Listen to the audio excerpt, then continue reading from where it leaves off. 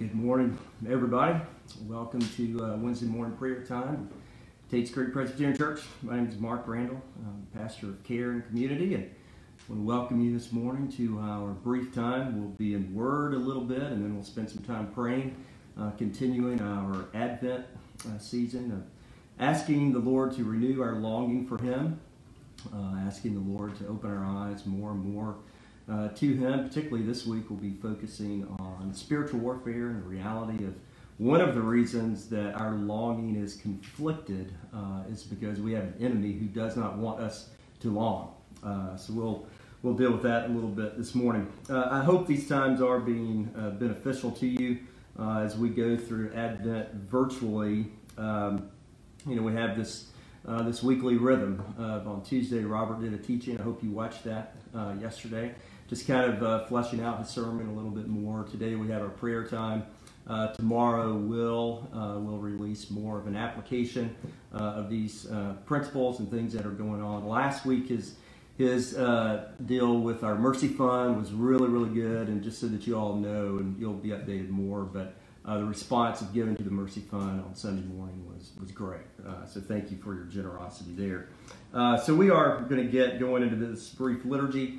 Hopefully you received an email from earlier this week. It should have come on Sunday afternoon, where that's going to happen for the next few weeks. Just a reading guide for the week that kind of some Advent type passages, a brief liturgy with prayer. We'll end with the Lord's Prayer. So if you have that and you want to pull it out, that'd be helpful for you to have in front of you, as I'll be using this briefly this morning. Last week, I'll just give a personal update, but I shared last week that my son and I tested positive for COVID, and I just want to personally thank you all for the way you've reached out, the way you've ministered to us. So many of you have prayed. You've told us that you were praying. Several of you brought meals to us unannounced. Thank you for that. That's like the best gift ever. But just so you know, we are doing much better. Our symptoms, by God's grace, were never too severe. But Keaton and I both still don't have perfectly good smell or taste, and we're looking forward to that coming back. Keaton's doing fine. It does appear that youth is the best medicine for COVID, and as a 16-year-old, he really has done fine with it. We're hoping Lisa and Sarah are not positive. They've been tested, and we're waiting to find out the results of that. So now, let's get to our liturgy here. Let me give our opening prayer, and I'll read some passages to us, and I'll say a few things, and then spend a little bit of time in prayer together. Lord Jesus, you're the author of our hope. Our hearts and minds long for a world filled only with the peace which you will someday bring. As your people, we long for our salvation to be complete. We long for our lives, our families, and this world to experience exclusively your perfect will. As our King and Defender, you are worthy of our praise. And during the season of Advent, we recommit our trust in you. So that's what this day is about. So now, as we long for Christ and His return, I remind you again of Robert's sermon on Sunday from Matthew and from Revelation. As a reminder that Jesus came and defeated our ancient enemy, Satan, exactly as prophesied in Genesis chapter 3, which we also read on Sunday morning. And yet, part of the ongoing and the great drama of our lives and the life of the church is that every single day we have this enemy. We long for the day when Satan's final destruction comes, and yet it has not yet happened. He's been defeated, but his final destruction is not here. So every day we face sin, every day we face temptation, every day we face brokenness and heartache, and that is part of our journey. If you look back at our passage, I'm not going to read everything that Robert did on Sunday, but I do want to read the Revelation passage.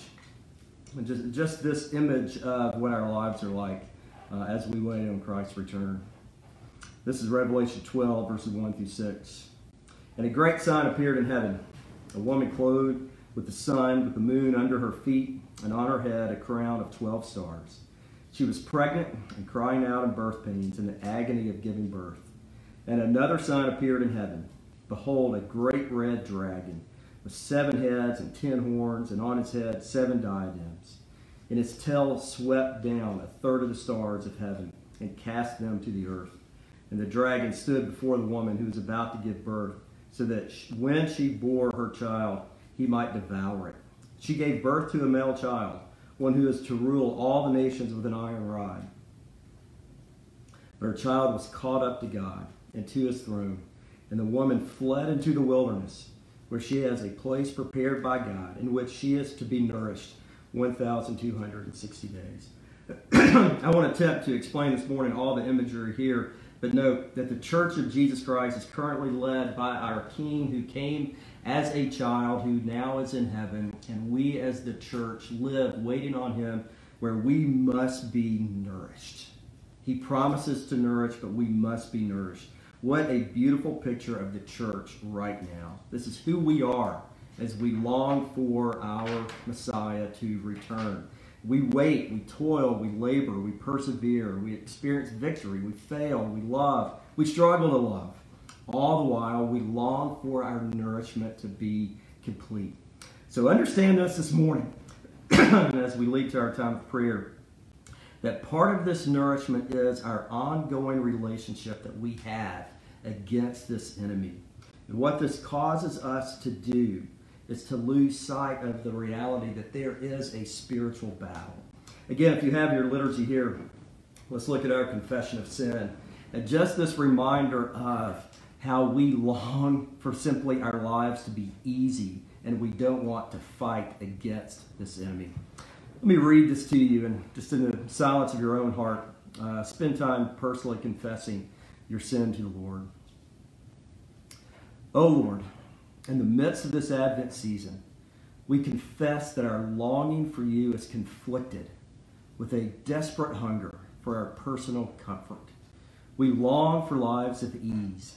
Yes, we long for our salvation to be complete, yet we are lazy in our sanctification. In this pandemic, we long for our lives to be, quote, back to normal, when in reality, we should long for you to return and sin to be no more. Forgive our forgetfulness of the spiritual battle which surrounds us. So let me encourage you today to spend time confessing that what we deep down long for is just for our lives to be easy. But yet what the church has always been about is that we long for so much more than that. We long for Jesus to return and for our ancient enemy to be gone forever. Let me encourage you with your assurance of pardon this morning from Luke chapter 2. Glory to God in the highest, and on earth peace among those with whom he is pleased. And church, in Christ, he is pleased with us. Our daily readings this week on Wednesday, I encourage you to read Micah 3 and 4, and then Matthew chapter 11. In Micah chapter 4, verse 9 and 10, I won't read it now, but it's a picture of how there's a battle, and yet at the end of that battle, God's people are redeemed. And I think, again, that's a great picture for us this morning.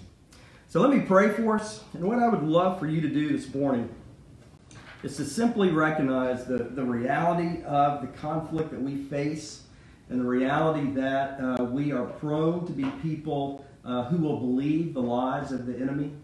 Satan is known as the father of lies. So you need to know this morning, you're being lied to. You've been lied to your whole life. About yourself, about your loved ones, about your family, about your work, about your responsibility. Satan is constantly lying to you. What I want you to do today is to simply acknowledge one of the ways in which Satan lies to you and preach the good news to yourself of Jesus Christ that these things are not true. I don't know what that is for you. Maybe you've doubted his love for you. Maybe you've doubted his provision for you. Maybe you've doubted his providence in your life for the future.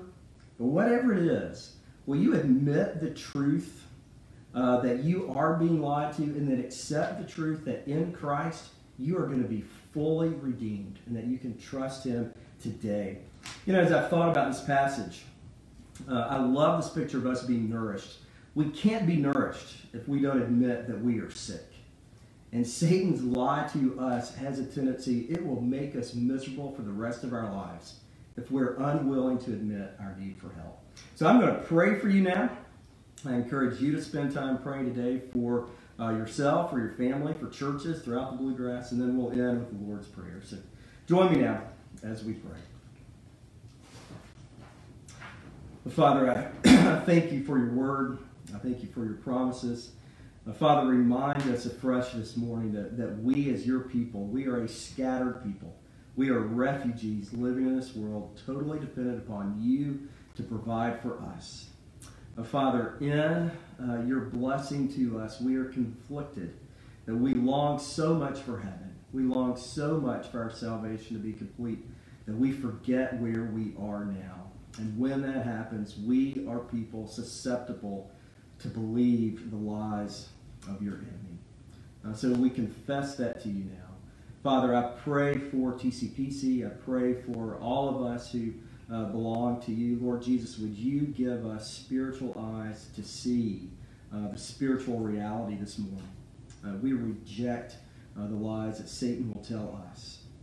Father, would you help us today by your Spirit to believe that we are deeply loved by you, that we are accepted by you, that you are proud of us, that you have a future for us, that we can trust you even in the midst of this pandemic, in the midst of all these things. Oh, Jesus, help us to see how you see us this morning. And now we pray, Lord Jesus, as you have taught us to pray, we join together. Our Father, who art in heaven, hallowed be your name. May your kingdom come and your will be done on earth as it is in heaven. Give us this day our daily bread, and forgive us our debts as we have also forgiven our debtors. And lead us not into temptation, but deliver us from evil. For yours is the kingdom and the power and the glory forever. And all of God's people said, amen. All right. Have a good day, everyone. Good to be with you this morning.